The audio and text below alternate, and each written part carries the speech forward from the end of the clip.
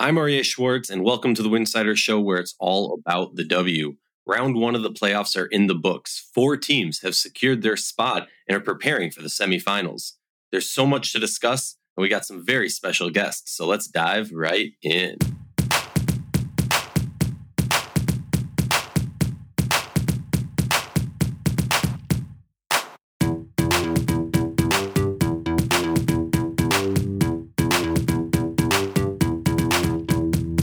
If you like our show, please consider joining our Patreon community, patreon.com/Winsidr. That's patreon.com/Winsidr.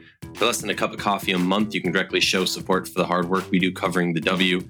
And don't forget to see our amazing staff's written content over on winsidr.com. That's winsidr.com. If you're looking for a fun new way to enjoy the W, join Winsidr on Playback for our W watch parties. Use the link playback.tv/Winsidr. That's playback.tv/Winsidr. Welcome back to the Winsidr Show. While Rachel is off getting married and taking some much-deserved rest and break, I thought it would be fun to bring on a crew of people from the Winsidr team to recap the first round of the playoffs and discuss these semi-final matchups. First up, we have Matt Cohen. Matt's been covering the Mystics all season, so obviously we're going to talk Mystics Liberty and look forward to the Liberty versus the Sun. First things first, Matt, how you doing just a few days removed from the end of the season for the Washington Mystics?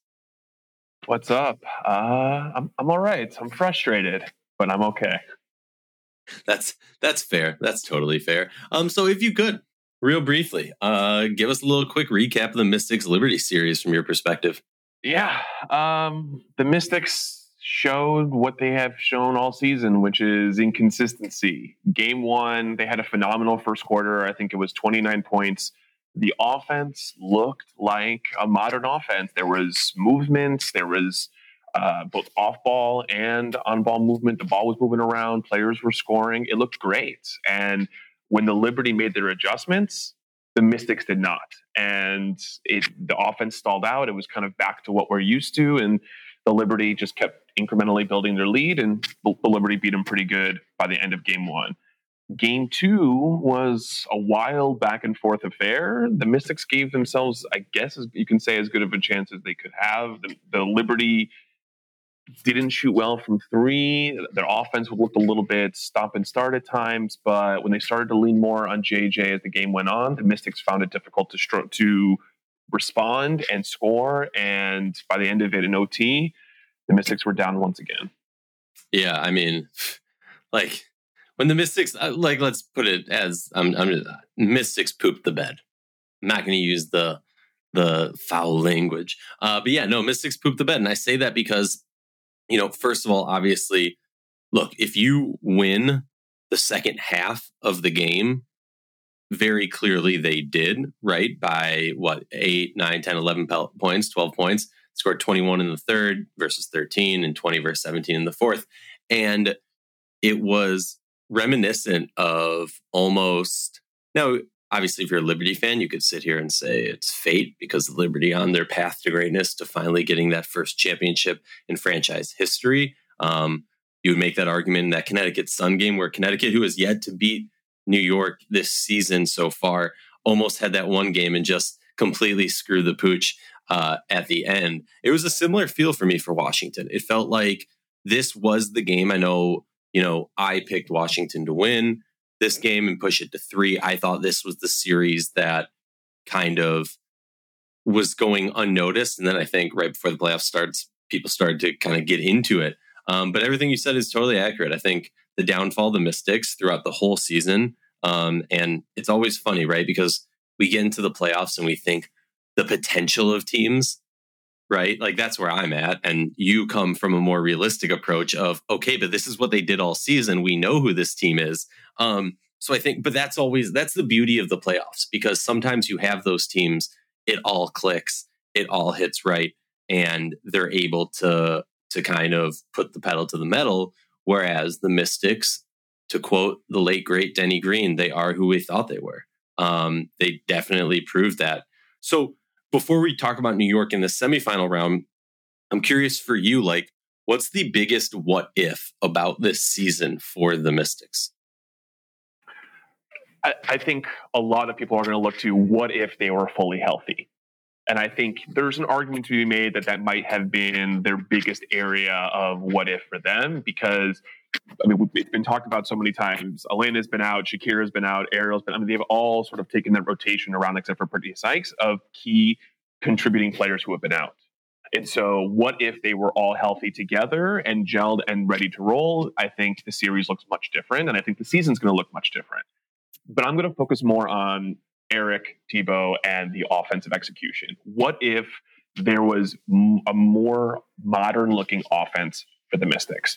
What if you have an offense of players who can move, an offense of players who are passing the ball and are making plays off ball on help side and whatever the case is to allow for the offense to get going?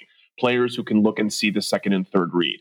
That to me is where I'm looking at the what if. What if this offense could have maximized itself in a more modern style like we see New York doing and Vegas doing to maximize what they can do and then take some pressure off of themselves defensively. So to me, it's less health and more what if the offense looked like a more modern offense.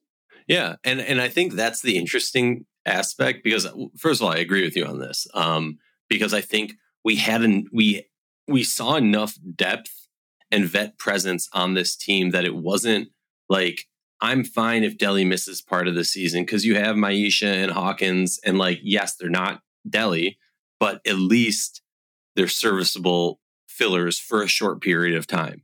And then you look at the depth throughout this whole team with, Shatori, well, obviously Tolliver was injured, whatever, and probably was more of a coach than anything else. But you just look at this team and you think to yourself, on the other side, when you talk about that like modern style of basketball, it's almost, the question I'm left with is less of a what if, more of a who's to blame. Like, am I here blaming the roster, the players, or am I blaming the coach, the coaching staff? And the reason I'm asking that is not someone has to be responsible and fired on this offense, blah, blah. No, what I'm asking is in the sense of you have vets, you have champions. This was a Frankenstein version of the 2019 champions to some degree, and they haven't won a playoff game since, noted. But like for me, I'm sitting there, I'm going, these players know how to win. These players, like, they're very aware of what they're doing wrong. I think that's the most frustrating part is we've seen what happens when they actually play that modern style of basketball. They can have that success. And we just didn't see it happening this season.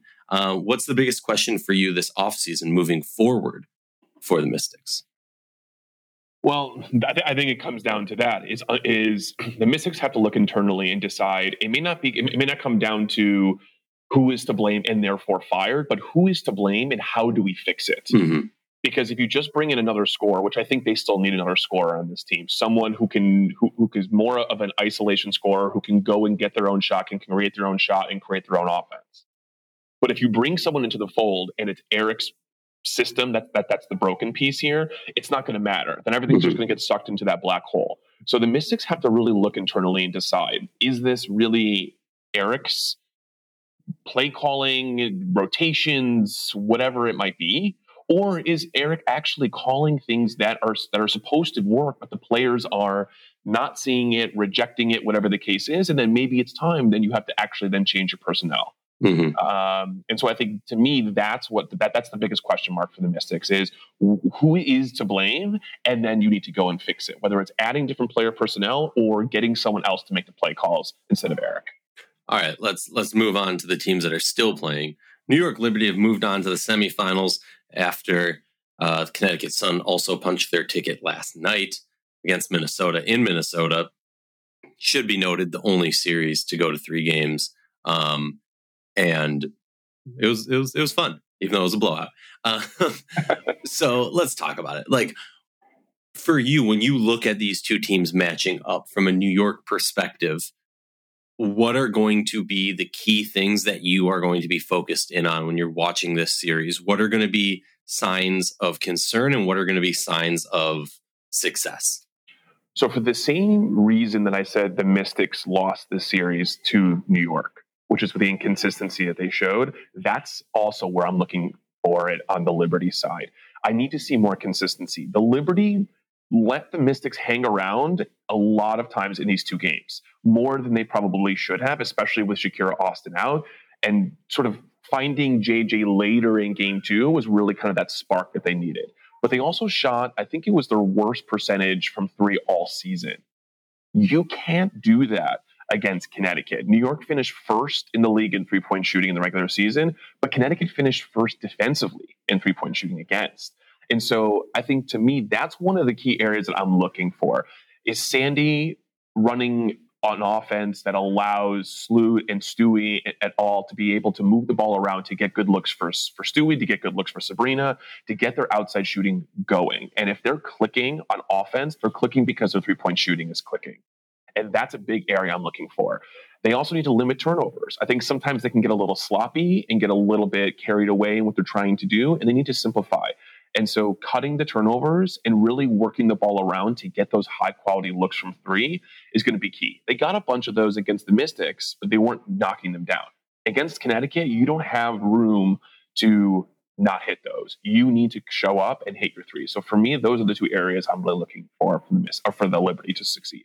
Yeah, I mean, I think also, like, it, maybe I'm coming from an overly simplistic point of view. I mean, I think for me, it's two things.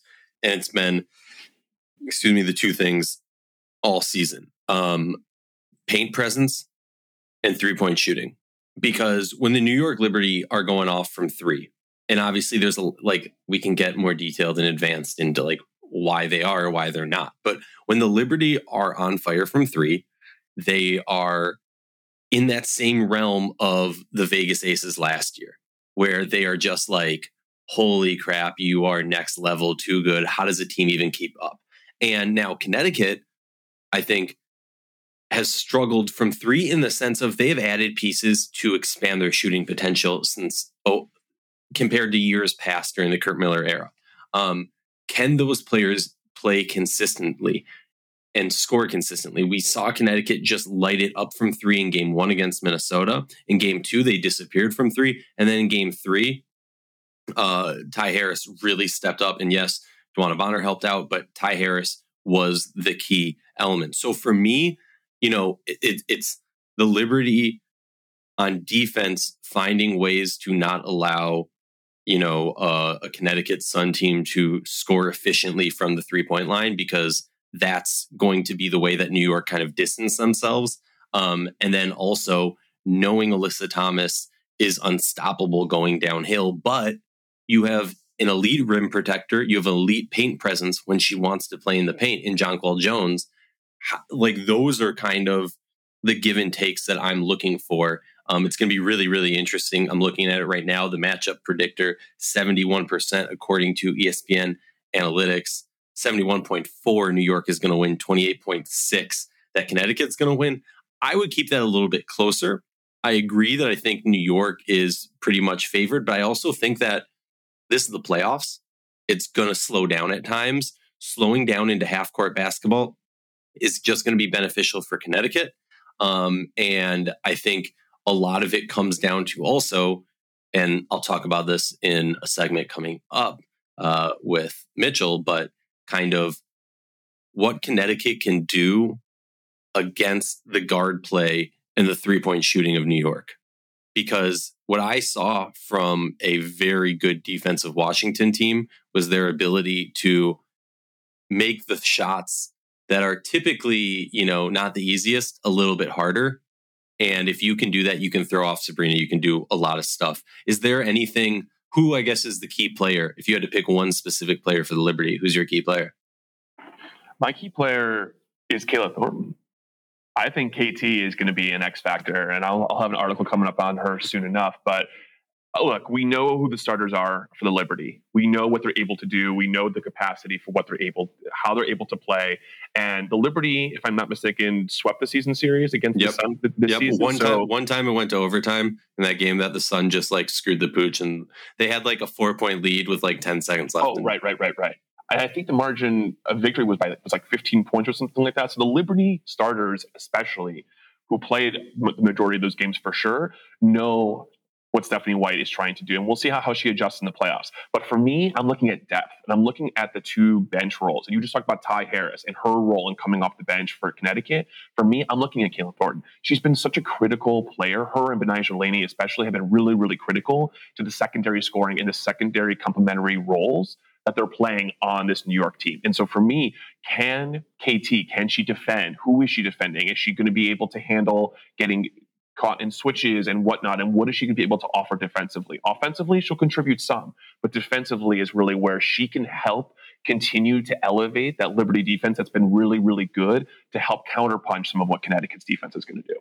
Yeah, I agree. And especially because Connecticut likes to get physical, it's going to be very intriguing and interesting to kind of see how much bench depth is used and how it's used. Because as we all know in the playoffs, coaches tend to not play their benches as deep as much. But that said, if you have the depth that you feel comfortable, confident, and safe to use, that is a huge, huge advantage. Okay, cool. It's time for the fun part. Predict the series. I'm going to be like the most annoying person ever. I have a Jekyll and Hyde type mind, right? So one of my minds is like, all right, Arya, you already have predicted and talked about how New York and Vegas aren't going to be in the finals. Are you going to die on that hill as you're known for doing? And I say yes, Sun in 5. But the more logical, not Stephen A. Arya of me says Liberty in 4. I'm curious your take. I was going to go Liberty in 4, but now that you said it, I'm going to say Liberty in 5. I'm going to say that Connecticut gets the extra game and it has to go back to Brooklyn, and New York's going to have to win a close one at home with Connecticut having some momentum. And so I'll say Liberty in 5.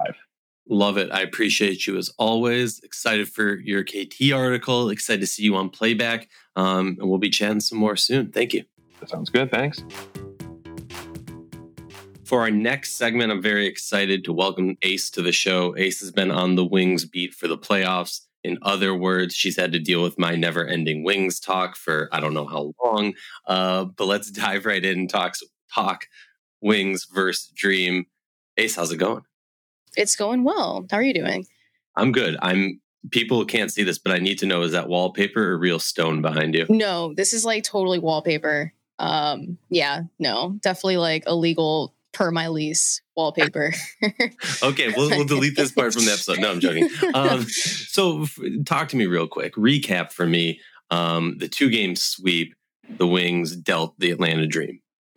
Well, I think the first game sort of dealt the death blow to Atlanta. The fact that they let go a 20-point lead going into the half and still managed to lose that game, to me was super indicative of just the type of season that Atlanta had, which was just very filled with expectations seemed to be on the rise throughout the entire season, but then eventually they just kind of like petered out, and it, ended up materializing into what we saw in these 2 games, where it was sort of like they had so much promise, and yet the only person that really showed up in the series was Ryan Howard, in my opinion. And so, I think Dallas on the other end was just dominant. I think once they sort of like smelled blood in the water, they were just able to close it out. And they also just had a better bench, more depth on their end of things as well. And then they also have Arike and Satu sort of like going back and forth throughout games. Although in the second game, I know it was more like Tierra McCowan that was like the star of the show. But I think it was just Atlanta more so just not living up to like what they could be and like their full potential. But I don't think that's anything to like shake our heads at. Like they did have a pretty solid season, but there are a lot of questions still lingering with them. Yeah, I mean, they made the playoffs. They took that first step forward, and very easily, you could talk about what happened last season, where a similar season of high expectations, or maybe not even high expectations, but kind of that petering out that you talked about of playing much better early in the season, midway through the season, and then just kind of dropping out. For me, part of me is like, it's not the worst thing in the world for Atlanta in a long-term perspective. But yeah, I mean, I think for at least in my perspective going into this series, if Atlanta was to win it, it was going to come down to could they find a way to really push the tempo and make the fact that they are so undersized in the paint not a factor. And I love the way you put it. When Dallas smelled blood, they attacked, and that's truly what it was. Because, like, honestly, thinking back, it almost felt like that game one was a overtime game. I know it wasn't, and it ended up like final score wasn't as close as it kind of seemed. But yeah, like it felt like, how do you come back after that? But I'm curious for you, just to talk on Atlanta for a little bit before we talk about the Wings moving on and fulfilling the destiny of 10 to 10K or 10 to 1K. What's the biggest what if for Atlanta of these playoffs? I'm curious because I have something on my mind, but I'm curious for you. I think just simply, what if they would have played Haley Jones more often? That seemed to be everybody's what if, just because like the numbers showed like the lineup was like super efficient on offense when she was in there. So I guess the what if for me would definitely be like, what if we had seen her more often in there with them? But like, in my opinion, I don't think it would have mattered too much, just because, as you already touched on, like Dallas's bigs are so dominant. I don't think that her inclusion in the offense would have been enough to offset how good they are at really muddying anything that any offense is throwing at them. But yeah, I would say that's my what if is if Haley Jones actually played like any meaningful minutes. Because I think she got like 3 minutes in game 2. I don't even know if she played in game 1. I don't. She didn't. Not She's at a all. DMP. So 3 minutes over the course of 2 games, especially in game 2, where you're sort of desperate. You're on the road. You want to try to at least steal one, and to not throw her in at all, even though your offense runs pretty well with her in it. A little questionable. So that would be mine. I fully support that. I think I'm on the record as not a Haley Jones hater, just Haley Jones, I think, needs to be in Atlanta, the one place that can, play or develop and really grow her and get her to the next level. And while I disagreed with the masses saying, why isn't she in game one? Because for me, it's like, look, what you had working put you up by 20. And then it didn't work. And then it was kind of evened out or whatever. So like, for me, it's like, no, I'm not worried about game 1. It's game 2 where you're trailing the whole game, basically. It's in dominating fashion. So like, try anything. Your season's on the line. At that point, like, I understand coaches like to go with the vets. I understand coaches like to, stick with the game plan. This is what we prepared for. But at a certain point, when there's 20 minutes left and you're down 20 or whatever, like, you gotta try something new. What's the old phrase? Like, trying the same thing over and over and expecting a different result is lunacy, idiocy, definition of one of those things.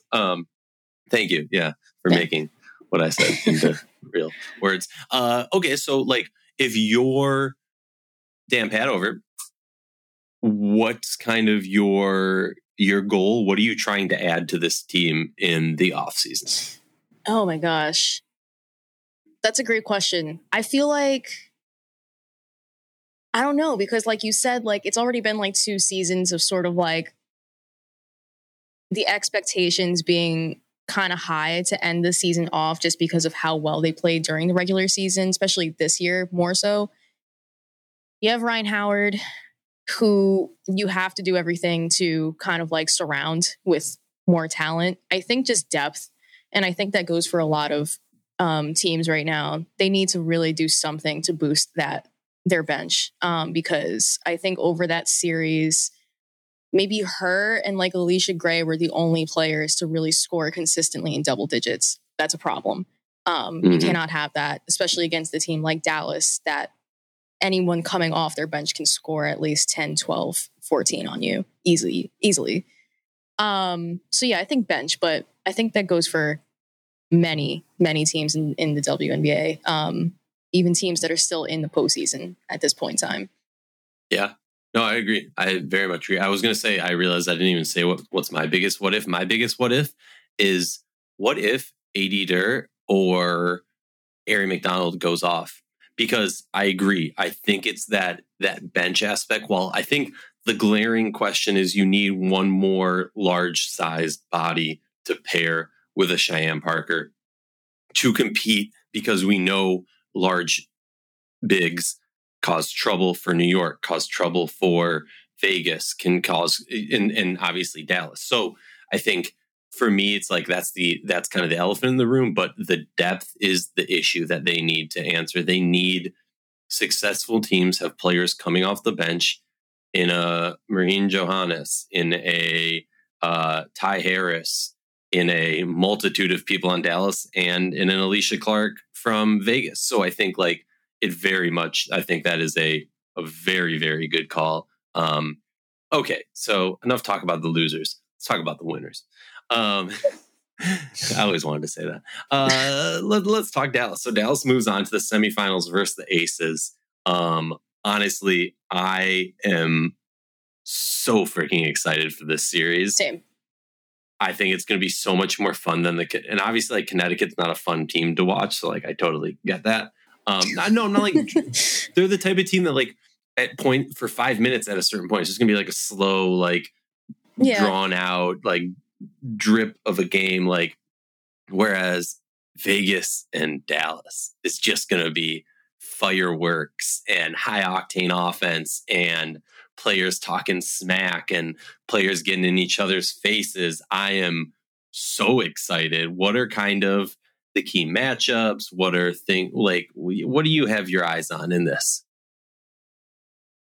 So the first thing that came to mind once Dallas advanced was, oh my God, like this is the perfect type of team to take on Vegas, because the things that really muddy them up are rebounds and also turnovers. Those are two things that Dallas, when they're super locked in, are really good at grabbing and super good at forcing of teams. The specific matchup that I'm really looking forward to is seeing who is going to get like the main assignment of guarding Asia Wilson, because I know she just gets routinely double and triple teamed at this point. And that seems to sort of be like teams' philosophy on defense. Like they don't care who else goes off as long as they contain her. But I'm curious to see how that also takes away from perimeter defense on Vegas, because they have sharpshooters and Jackie Young, obviously the best 3-point shooter in the league this season.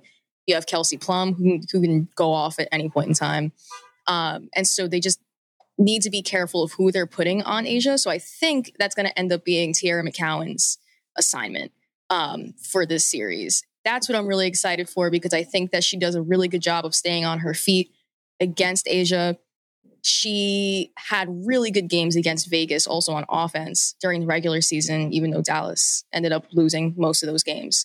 They were still super fun. And I think that, Tiara being healthy now and being able to sort of keep up to a degree with Asia, like nobody can really 100% keep up with Asia Wilson because she's Asia Wilson. But I think that she's going to do a pretty solid job defending her. So that's the matchup I'm really excited for, at least on defense. On offense, I don't know. I'm just super excited to see like who goes off. Like I really don't know at all. But it's so fun. I just want to point out the matchup predictor on ESPN, according to ESPN Analytics, 84.3% Vegas, 15.7% Dallas Wings. I disagree with that a little bit, but whatever. That's like a little lopsided. I think the interesting aspect is, not only do you have McCowan, but Asia is freak top tier athletic. And so you also have Natasha Howard for that. And that's why it almost feels like as this season has gone on, and I think going into the season, my biggest concern, I love the Swiss Army knife of this team, but my biggest concern is finding scoring from the bench. Now, we've slowly gotten those questions answered, but I love the way that they can match up with Vegas, because, the bad part of Tiara McCowan on Asia is Asia can run around, exhaust her, stretch her out, whatever. And that's where you switch on to Natasha Howard, who almost feels like she should be, glue and whatever the phrase is, rubber and glue, and your rubber, I'm glue, whatever. Like, she's just going to, like, there's just like elements of this team that is just so perfect for this matchup that I'm so excited for it. And I think I completely agree. I mean, there was periods of time during that Atlanta Dream Dallas Wings series where it just felt like every other play, Dallas was getting a steal and moving in transition, and even their bigs moving in transition well.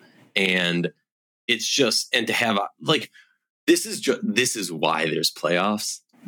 I am so excited for this matchup. I'm kind of curious for you from a Dallas Wings perspective. Yeah. What are going to be some necessities in your mind for them to pull off this victory? You pointed out the regular season series, Wings won one game, 80-78. The other games, Aces won handedly, 91-104. They scored 104 twice in the last two games, hanging that on them after they beat them once, which is a fun little tidbit. But yeah, sorry, long-windedly, what do you think is going to be the key for Dallas to pull off a victory? They are going to have to pray that their 3-point shooting stays very, very efficient. I think Vegas, like I mentioned, like that's going to be their key to scoring against such a tall team like the Wings. They're going to have to rely a lot on their perimeter shooting. And so I think that if they're unable to contain that, which they might not be able to, I think they're going to have to hope they're keeping pace with Vegas' shooting as well, especially from 3-point range. I think that off the top of my head, I know Arike is pretty good of a 3-point shooter, but she's also just one of those shooters where it's like any given night, she can just make it from anywhere on the floor. And then the next night it'll be like, what happened? So yeah, that would be my concern, because I don't have any issues or any concerns really with them being able to score in the paint. My only concern would be just keeping pace with them from 3-point shooting. And that's pretty much it. Like if they could get that on point, I think that they have at least a solid chance of competing with and contending with the Aces. Yeah, I something that I was thinking about, if I was like an elite sports analyst, I would be sitting here like, the Dallas Wings need to never at any point during this series have less than two made, or like two less 3-pointers made than Vegas has, like something like that. Yeah. Because I completely agree with you. It's good. Like Dallas is going to eat in the paint. It's going to be a battle, but no offense, like Stokes ain't doing it. And so like, that's not going to stop Tierra McCowan, Kalani Brown, and Tasha Howard. Asia Wilson's going to have to be an elite defender, which we know she is. But she's going to have to pick up some slack. And then it's going to come down to like, where's Kelsey Plum on the defensive end? What's Chelsea Gray doing? Because like the combo of Chelsea Gray and Jackie Young is great, but is Dallas going to be able to play enough of selfless ball with Arike that they can pinpoint? Because let's be honest, there's two weaknesses on this defense. It's Kelsey Plum, it's Kia Stokes. Can they pinpoint those players and attack them and try and use those advantages, but also not just get drowned in the quicksand that is the Las Vegas Aces offense, defense, and everything in between? I'm really excited also for the coaching matchup, because I think what we're going to see is like game one is going to be a feeler, like dipping your toes in, because I don't remember if it was you and I who were chatting about this in Slack or in playback or whatever, but kind of like we've seen some shifts where we're not seeing as much of Kalani, Tierra, and Satu, and like all of their size together. Was that intentional to try and phase that out to then kind of teams forget about it? And then boom, in the playoffs, we bring that back in. Was that injuries? Was that something else? What's Becky going to do to respond to the fact that the paint presence is going to be a weakness for them? I just think there's so many opportunities. But to end this, I'll tell you my prediction. You tell me your prediction. And then we say peace. I have the Wings in 4, but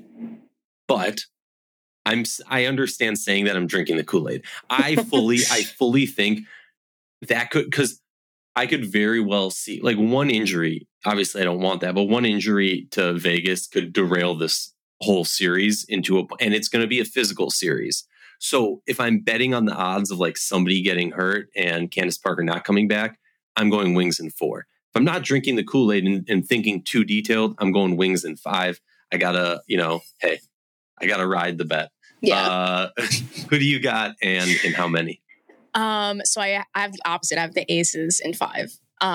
It's not going to be an easy series for them, as the last series against Chicago was. I think that they will be tested. I think that the fact that they won so handily to Chicago, where they just were not really challenged too much at all, I think is going to be a bit of a, not even a learning curve, because obviously they've been here before, but just more of the first game, I could definitely see them potentially dropping, just because they are maybe not in that same mindset as Dallas. Yeah, where Dallas, I guess Dallas also didn't really have to struggle. Game, but that first, I'm sorry. The first game was a struggle.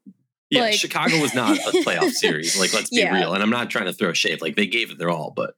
Yeah, no. But I do think that the Aces, I just can't get over the mental hump of counting them out, just considering all the amazing things that they did this regular season. I do think Dallas is the exact type of team that will give them trouble. And so that's why I think it'll go to 5. But I definitely see the Aces finishing up with the series win and going on to the finals. Love it. Appreciate you as always. Excited to do some playbacks. Excited to read your upcoming article. Keep your eyes to the website and your ears to the podcast. We got some cool things cooking. Appreciate you. Have a great rest of your day. You too. Hey listeners, let me tell you about the standard and sports apparel caps, New Era. Not only do they scream style, but they also show off your love for your favorite team. These caps are top notch, made with high quality materials since 1920. That's over 100 years perfecting your hat wearing experience. We all have a memory of our favorite athlete or icon rocking a New Era cap, and now they've got the WNBA covered as well. With New Era caps, you'll be the envy of every fan out there. Shop the official headwear of the WNBA and get 15% off when you go to neweracap.com/Winsidr23 and use the code Winsidr23 at checkout. That's 15% off your order using the promo code Winsidr23. And we're back. I'm excited to welcome to the show Mitchell. Mitchell has been on the Lynx beat for this season and many seasons before that, from the 0-6 start to one game from the semifinals. Mitchell, let's talk Lynx versus the Sun. How you doing? Good. How are you doing? Thank you for having me.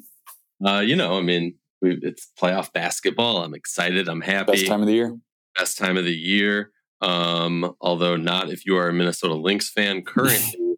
Why don't you recap the only series that went to 3 games briefly for our listeners?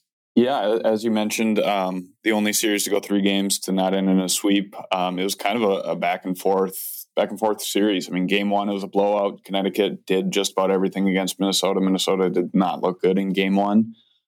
In Game 2, they had an impressive comeback and they bounced back. They kind of did an exact flip of everything that took place in Game 1, and they came away with a 7-point win in Game 2.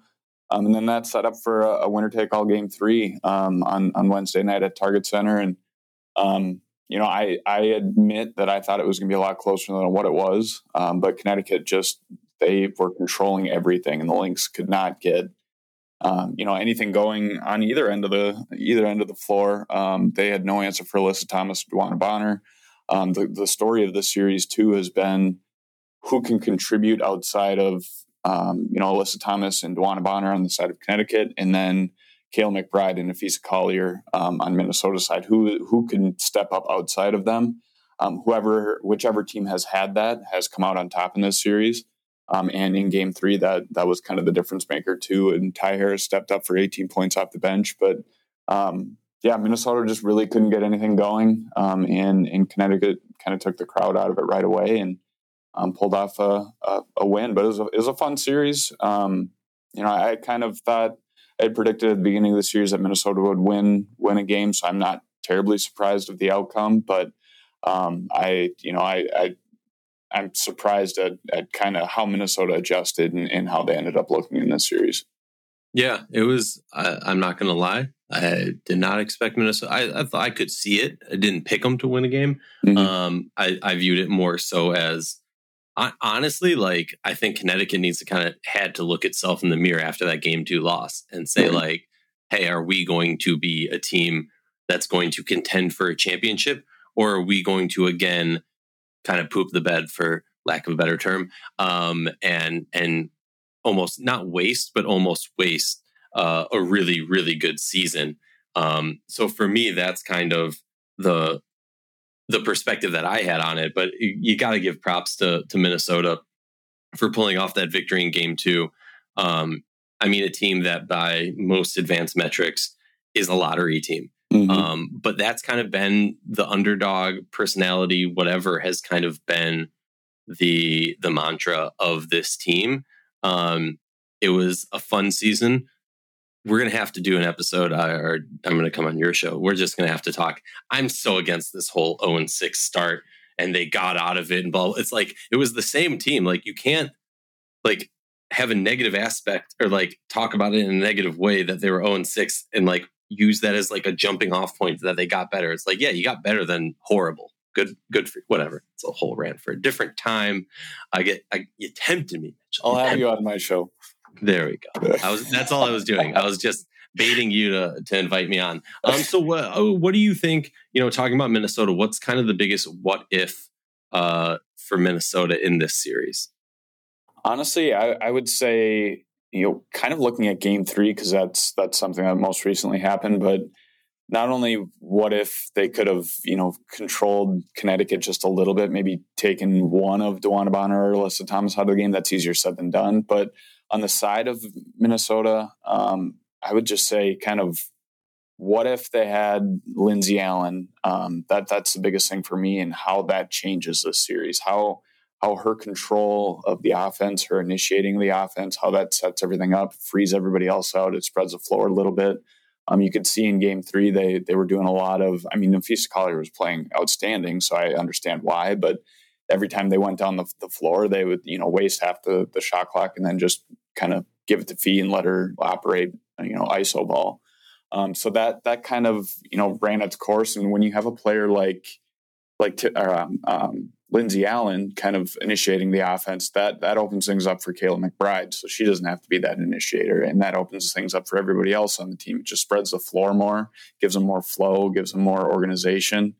And I think they really missed that. And then the other thing for Minnesota too is, what if, Kayla McBride had a, game like she had in game 2? That definitely changes game 3, and it makes it a heck of a lot closer in the end. So I would say that those are probably 2 things. You could probably even relate that to the entire series, and maybe throw in another thing of what if, Minnesota got a little bit more contributions from their bench, or they got more contributions from somewhere else. Maybe the Lynx rookies could have played a little bit better. So there's a few things, and you can kind of go down the line. But when a team loses, it's easier to do, talk about what if than if they did win. Well, that's why we don't talk about what if for Connecticut Sun, right? No, true. But the thing I'm looking at that, some people are like, oh yeah, she's a rookie, give her, like, let her be, blah, blah, blah. Like, the big what if I'm looking at is Diamond Miller. Regular season averaging just over 12 points, in the postseason 3 games, 5. Rebounds from 3.5 to 1. Assists, similar. Steals, similar. Blocks, blah, blah, blah. Field goal percentage down 14%. 3-point percentage down 8%. Free throw percentage down 13%. So, like, for me, I think, I've been, some fans might say, a little bit harsh on Diamond Miller's season. But I think when I look at a difference maker for this team, who is going to be, like you said, that other aspect of scoring for this team? Because, yesterday was literally like Fee and nobody else. It took till garbage time for anybody else on the Lynx to get into double-digit scoring. But I look at Diamond Miller, and obviously this is a learning moment, a learning season for her. This team was not going to compete for a championship, so get what you could get out of the season.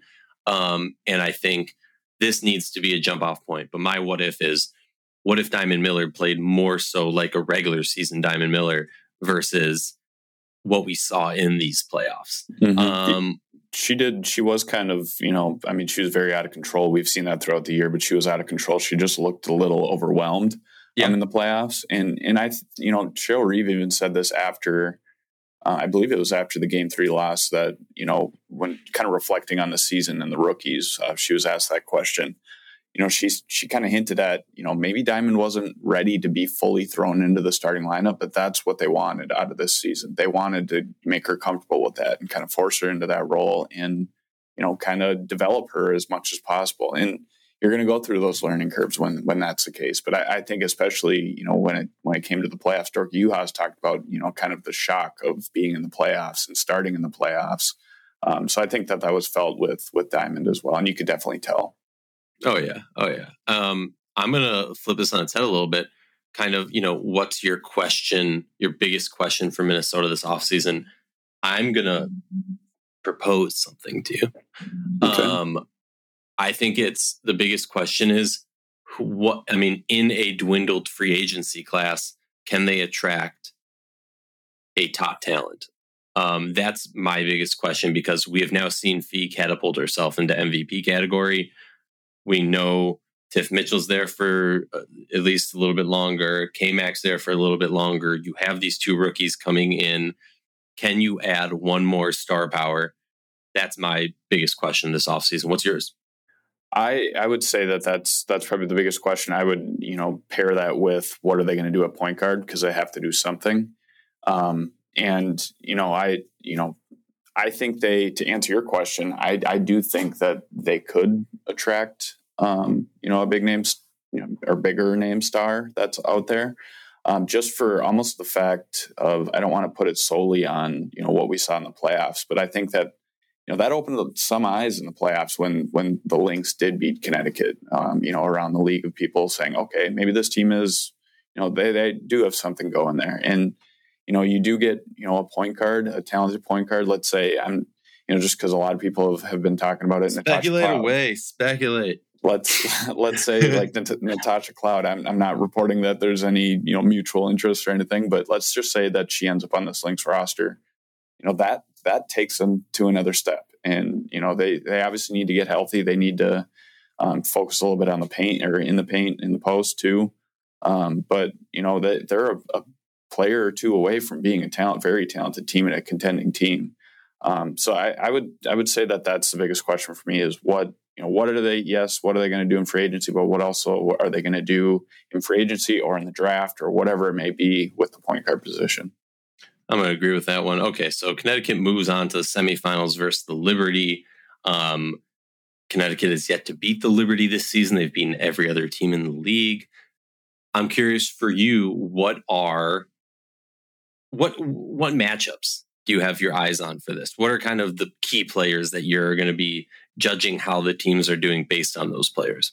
I'm really intrigued to see how John Cole Jones and Alyssa Thomas kind of battle each other. I think that, just seeing what Alyssa Thomas was able to do against the Lynx, everything runs through her in that offense. They run an inside out offense, kind of like what, Minnesota did when Sylvia Fowles was there. So that's why she's able to distribute. That's why they have success from deep, is she's able to either drive into the paint or drive and kick it out and open things up for everybody else. I mean, I'm interested to see how JJ is able to potentially stop that, halt that to some extent. And then, I'm really, people are going to talk about, Brianna Stewart and DeWanna Bonner and what they're able to do on both sides. But I'm really intrigued to see how the guard positions perform for each team, because that was the difference in the series with Connecticut and Minnesota. Whichever guard unit stepped up won the game.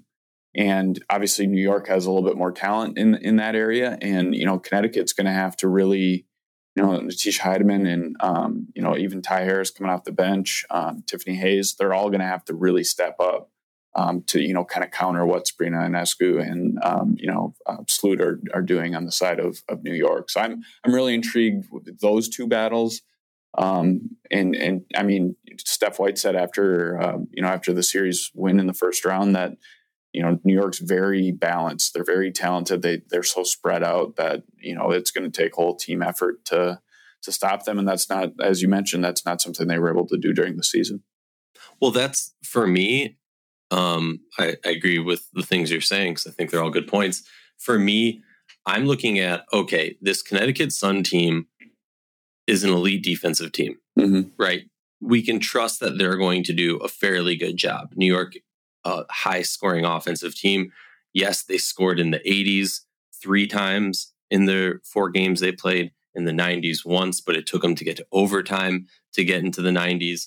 For me, it's very much so, can the scoring of Connecticut keep up? And I think when I look at Connecticut and the changes they made this offseason, a lot of bringing in Becca Allen, Ty Harris, some of these other players, like this team was adjusted, Tip Hayes, to be able to score in more of a variety of ways than just feeding Alyssa Thomas or hoping, Natisha Heidemann can go off from 3. So I like the fact that they have more depth.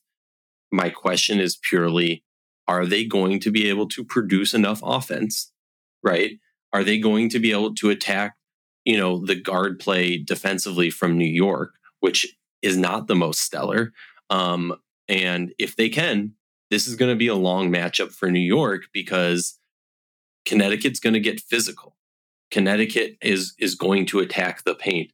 I'm very, very intrigued to see JJ holding down the paint against Alyssa Thomas, because you can't stop Alyssa Thomas once she gets going downhill. Mm-hmm. But what you can do is, if you have go-go gadget arms like JJ, you can keep your body away so you're not fouling, but get a hand in there to disrupt a shot. Mm-hmm. Or disrupt the passing lane too. Disrupt the passing lane too. That's going to be so big, so important. And also JJ's ability to stay with smaller, more mobile players is going to play such a big role in this one. Mm-hmm. I think very much so that the 2 stats I'm going to be looking at is going to be 3-point percentage and points in the paint. Mm-hmm. Yeah. I do agree with like the 3-point percentage, because, looking back at the first round for Connecticut, the reason that, and I think that the series with New York is going to be very similar to the one in Minnesota, where we're either going to see really close games or we're going to see blowouts. Mm-hmm. And the reason I say that is because, and it could be, either way blowout. The reason I say that is because when Connecticut is not connecting from deep, they're I think a very average team. I mean, they're a good team, yeah, but they're not as good as they are when they are hitting from deep. Just because that opens up the paint, that opens up so much for that offense, and they're just so hard to stop. But when Minnesota, even in Game 3 at some points, when Minnesota held Connecticut, in check from deep, it was a close game. They kept it within reaching distance, and it ended up being a good game. And in Connecticut, like I said, they kind of go back down a notch. So I am very intrigued with that stat as well, and just seeing what Connecticut is able to do, especially because you talked about it with keeping up scoring with New York. That's a heck of a way to do it, is to be able to kind of attack the floor from anywhere. So I'm definitely looking at that for sure. All right, here's the fun part. Now, being the nice host that I am, I'll go first. I've already made this decision because we already, in an earlier segment of this episode, I spoke with Matt. I think, and this is me being, hey, I said, I'll repeat what I said before because you didn't get to hear it, but I fully believe in my original take from the beginning of the season that Vegas and New York will not be meeting in the finals. So I got the Sun in 5, but if I'm Jekyll hiding it and speaking from my the other side of my brain that thinks the Liberty win, I think the Liberty win in 4. Where's your mind at for this? I'm thinking Liberty in 4, personally, just because I think that Connecticut is just a little too streaky. And I think that'll hurt them in this series, just because New York can be pretty steady, and they've shown that ability as of late. I think Connecticut's lack of depth compared to New York will play a factor. I could easily say New York in 5, New York in 4, but I would lean New York in 4. I do think that they're going to be closer games, a few of them. I do think we are going to see a few blowouts in that series, and by that I mean maybe 20 points or something like that, similar to what Connecticut did to Minnesota. But I'll say Connecticut or New York in 4. Well, when Mitchell talks, y'all better listen. Appreciate you as always. I know you got some cool work in the pipeline. Excited for that, and excited to spend like 3 hours on your podcast just talking Lynx, having some beers, having some Summit, and talking about it, chatting it up. Appreciate you as always. We'll wait. There'll be like a 14-part podcast coming out here sometime soon. 2 hours every week for the next 14 weeks. Let's go. We'll be ready all off season. We'll be good all off season. Have a good one. I appreciate it. For our last segment of this special episode, let's welcome Blake to the show. Blake has been on the Sky beat for these playoffs. It was a quick run for you, but let's talk about the Sky versus the Aces. Blake, how you doing? I'm doing good. Thanks for having me on. I'm glad to know that you did not bail on this podcast, even though we hung out for many hours last night on playback. Quickly recap for me the Sky and the Aces series. Yes, so the Sky were vying for the final playoff spot, as we know. Came down to the last week for the team. They were the one team who, compared to them and the Sparks, I think we could both agree that the Sky wanted to be in the playoffs because they don't even own their own draft pick. So they got that 8 seed. Quickly were overmatched by being paired with the number 1 seed. Game 1 was a little tough for Chicago. I mean, I think it was pretty clear from the start that they were just overmatched. Of course, they have Kalia Copper, Marina Mabry, Courtney Williams, but when you're going up against a team with the Asia Wilsons, Kelsey Plums, Jackie Young, Chelsea Grays of the world, like there's not much that they're going to do. Cobb got into foul trouble in game 1, and there wasn't a lot that they could do. Like the Aces were playing stout defense. There wasn't much they can get going. And then the same carried over a bit into game 2.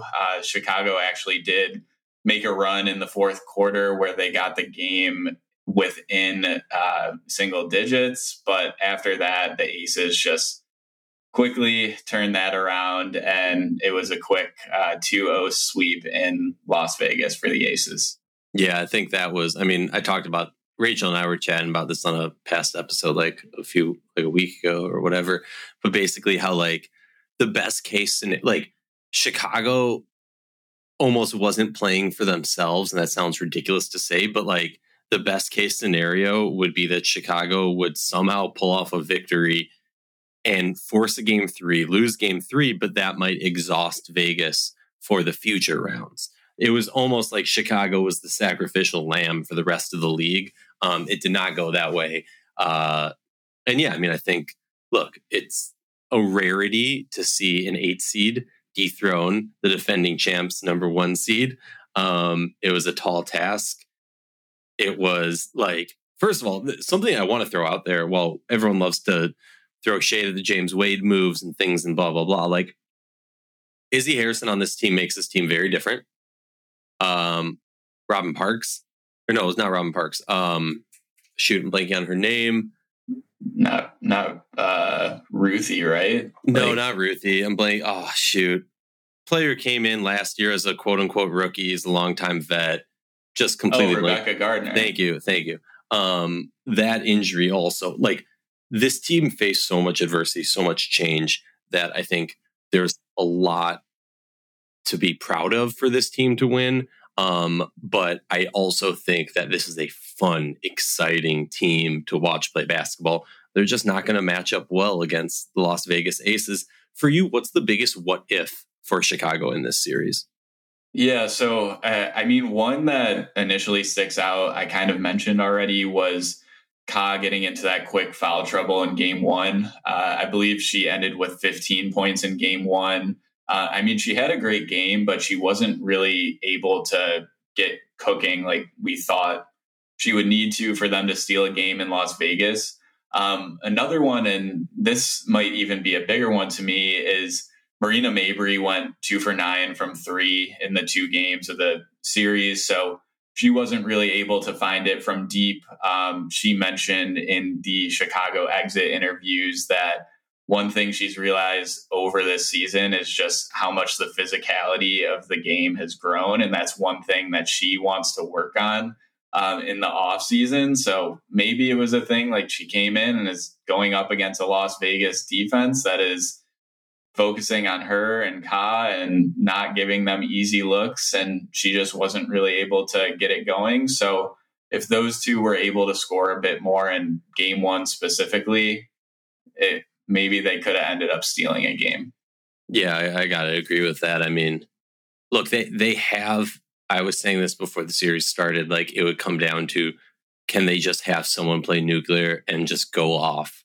They have the players to possibly do that, but percentage-wise, it's just a little tough. Like, you can't expect Courtney Williams for 3 games in a row. You can't expect Marina to be doing that at an elite level and playing elite defense and things. Like, it was a tall task for them to pull off that victory. So I guess for you, it would have been the biggest question mark. Kalia Copper, can you re-sign her? Can you bring her back? That's off the table. We know they did. What's the biggest question for Chicago this offseason? I mean, we already got the news that Emre won't be returning as head coach, GM. Wait, can I just say that that statement was worded in a way that's like he could be coming back as GM or he could be coming back as head coach? So the idea, or I guess inkling that I've got, I mean, there's been talk pretty much this whole season after Wade has left, and maybe even when James Wade was still there, when are they going to split up the head coach and GM role? I'm not sure if Emre really wanted to absorb both. From my idea, it seems like he wants to focus more on the coaching side of things. But now that we know that he won't be retained for the head coach and or GM roles, that's the biggest question mark for me. I mean, I'm sure we're going to see a GM be hired there before a head coach. So seeing where that lands, but also on the court, with the extension from Ka, like that ties her to what Mabry is signed through. So I think that's huge for Chicago. Like, after giving up all that draft capital to bring Marina Mabry in, at least you don't have Ka walking out of the door a year later. But that said, they do have some UFAs, and the big one for me is Courtney Williams. She signed a 1-year deal and is going to be on the market this offseason. I thought she had a career season in Chicago, and also, quick shout out to her during the playoffs. She had 16 rebounds in 2 games, which is crazy from the guard spot. Like, I don't know if this is a crazy statement to make, but I don't think there's any argument that she's the best rebounding guard in the league. So if Chicago is able to bring her back, Alana Smith is also a free agent. So if they're able to re-sign her and see what else they do on the market, but I think it's going to be another year of a different looking team in Chicago. Yeah, I gotta have to agree with that. The question needs to be the GM, the head coach. And honestly, like, I'm just gonna throw this out there. Chicago has been the smallest staff team in the league for many years. That needs to change. They need to have a bigger PR department. They need to have more on the coaching staff, more surrounding this team, and stop cutting corners to have, one person doing 5 different roles. Like that just doesn't work. I also do think that, like, some of those players, even though they had good years, you're going to have to let them walk, because you can't do the same players back and expect to be a better team. The problem with this team wasn't that they weren't together long enough. It's that the roster had fatal flaws, and you need to address those to make this team better moving on. So hopefully, the GM and the coach see eye to eye on that one. I'm excited to see kind of who they bring into both of those positions. But on to the teams that won. Las Vegas Aces move on to the semifinals to play the Dallas Wings, one of the more highly anticipated playoff matchups, I would say. Hint, hint, wink, wink. No idea why. But looking at this matchup from the Las Vegas Aces perspective, now that you have been absorbed by the Aces, kind of what are the things that when you're watching these two teams play in games 1, 2, 3, 4, and possibly 5, what are kind of the things that you're looking at and are thinking to yourself, that's a signal of something good for Vegas? Yeah, so I think what's interesting about, and specifically going into game 1 with this series, is how Vegas is managing the rest that they now have. There was that period during the regular season where it seemed like no team was playing more games than the Aces and the Liberty, I guess. But specifically, Las Vegas went through a crazy stretch of having all these games, and they needed some rest. And now Becky Hammon even mentioned after the Chicago series, she almost wishes she had a little bit less time going in because it's going to be tricky for her to manage. She obviously wants to give her team some time off, but going into preparing for the series, I think having, if it's a full week or however many days off they have, is just a trickier situation to manage. I don't have any doubt that Becky and the rest of the staff will do it well, but I think that's the one thing you can look at with Las Vegas going into the series and kind of wonder about.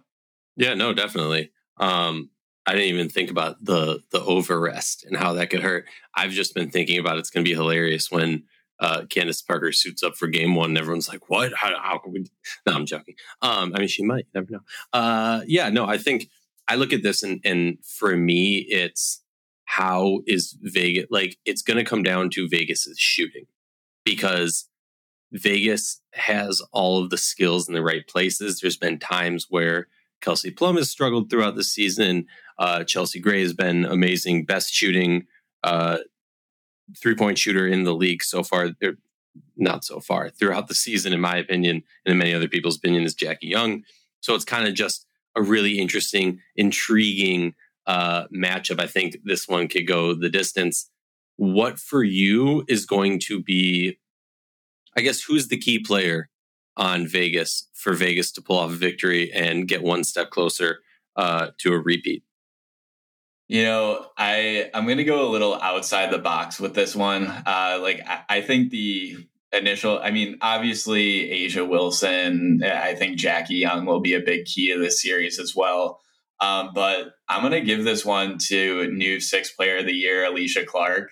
I think just having her come off the bench, and when the season started, she was coming off the bench for Candace Parker, and now she's coming off for Kia Stokes and Jackie when she needs. And Alicia can guard 1 through 5 and also space the floor and shoot the heck out of the ball when she needs to. So I think if Clark is clicking and hitting shots and really providing that versatility off the bench when Vegas has someone that gets into foul trouble or needs a break, I think that'll really be the key to unlocking and getting through this series quickly and as easily as possible for them. I really like that take. I was going to go Kelsey Plum, mostly because I think if you're in my mind, as I kind of envision this game, this video game of life being played out, I kind of think, okay, Jackie Young, really good defender, right? Can handle her own. Chelsea Gray can handle her own also. To me, it very much so comes down to, is Kelsey Plum hitting it on one side and can she hold her own defensively? Because if you have all three of those players, all three of those guards scoring, you're in serious trouble for Dallas, because that's not even talking about Asia Wilson. And can their scoring keep up with them? But also, I don't know, it's this tug of war where I keep going and this is what Vegas does, right? Are you more focused on their defense or their offense? Can Dallas score enough to keep up with Vegas, or can their defense slow Vegas down enough to keep up with them? And it's going to be a really, really interesting matchup. I'm curious for you, where it's prediction time, right? Let's dive into it. I have, and I've already said this on the episode before, but I'll repeat it for you because you weren't there. I have the Wings in 4. Now that's wait, I know that's me drinking the Kool-Aid. I think in a realistic, whatever approach, I can convince myself of Wings in 4. But if I'm being realistic, I'm saying Wings in 5. I do think the Wings pull off the victory, and I think going to 5 is only beneficial for them because of their depth, because of this is what I said to Ace earlier. It just takes one injury, and this Vegas team is a much different situation. Whereas one injury to Dallas isn't the same death blow. And so for me, it's just kind of like when we get to that point, if we get to game 5, it's going to be tough. And to your point, game 1, I am now even more convincing myself of like, not only did they have so much rest, not only did they have the easier playoff series where Dallas maybe is already in that playoff mindset gameplay wise, and Vegas is kind of needs to get there only because they just demolished Chicago. But sorry, long-winded. Who do you have and how many? Well, I was not expecting you to say that, first and foremost. You didn't think I was going Wings? Wow. Well, I will say I have been following your Wings championship future bet. So I'm not totally floored, but I still am a little surprised. But I would say I'm going to have to go Vegas in 4. I mean, I think they're going to have a more difficult time than Chicago, but I just don't see any way that this team gets stopped right now. I've heard throughout this week, honestly, with everything going on, like Alicia Clark winning 6th player, Asia announcing her new book, the Sid and TP show, that there's like a lot going on in the locker room behind the scenes off the court. I don't buy into that. I think that those are all good things. And like the vibes with this team right now are super high. I think given the rest, given the depth concerns, like you mentioned, if an injury does happen, that is certainly a concern, but I just don't see a way that this team goes out there and doesn't get to the finals, especially when Asia Wilson is playing the way she is. Like after the Chicago series, I believe it was Ka and Emre who were asked like, what could they have done differently to stop Asia Wilson? And they were kind of just like, I mean, she's a good player. Like we don't know. You don't know how to go out and stop Asia Wilson, which as good as Dallas is and in their first round series with Atlanta, like they're scoring, they're playing at a quick pace, which is why I think they might get one from Vegas. But I just don't see Vegas losing this series. Yeah, I mean, I think I'll answer it for Chicago. It's a different front court roster. It's having Kalani Brown, Tierra McCowan, Satu Sabali, and Natasha Howard. I see what you did there. Yeah, right. It just it all comes back to my own prediction. Well, I appreciate you for taking the time out of your busy day for chatting WNBA playoffs. Excited to see you back on the playback. Hopefully have you on a pod again and to read your written content over at Winsidr.com. Appreciate you. And we'll make sure fans to throw Blake's Twitter handle in the show description. Have a good one. Thank you for having me.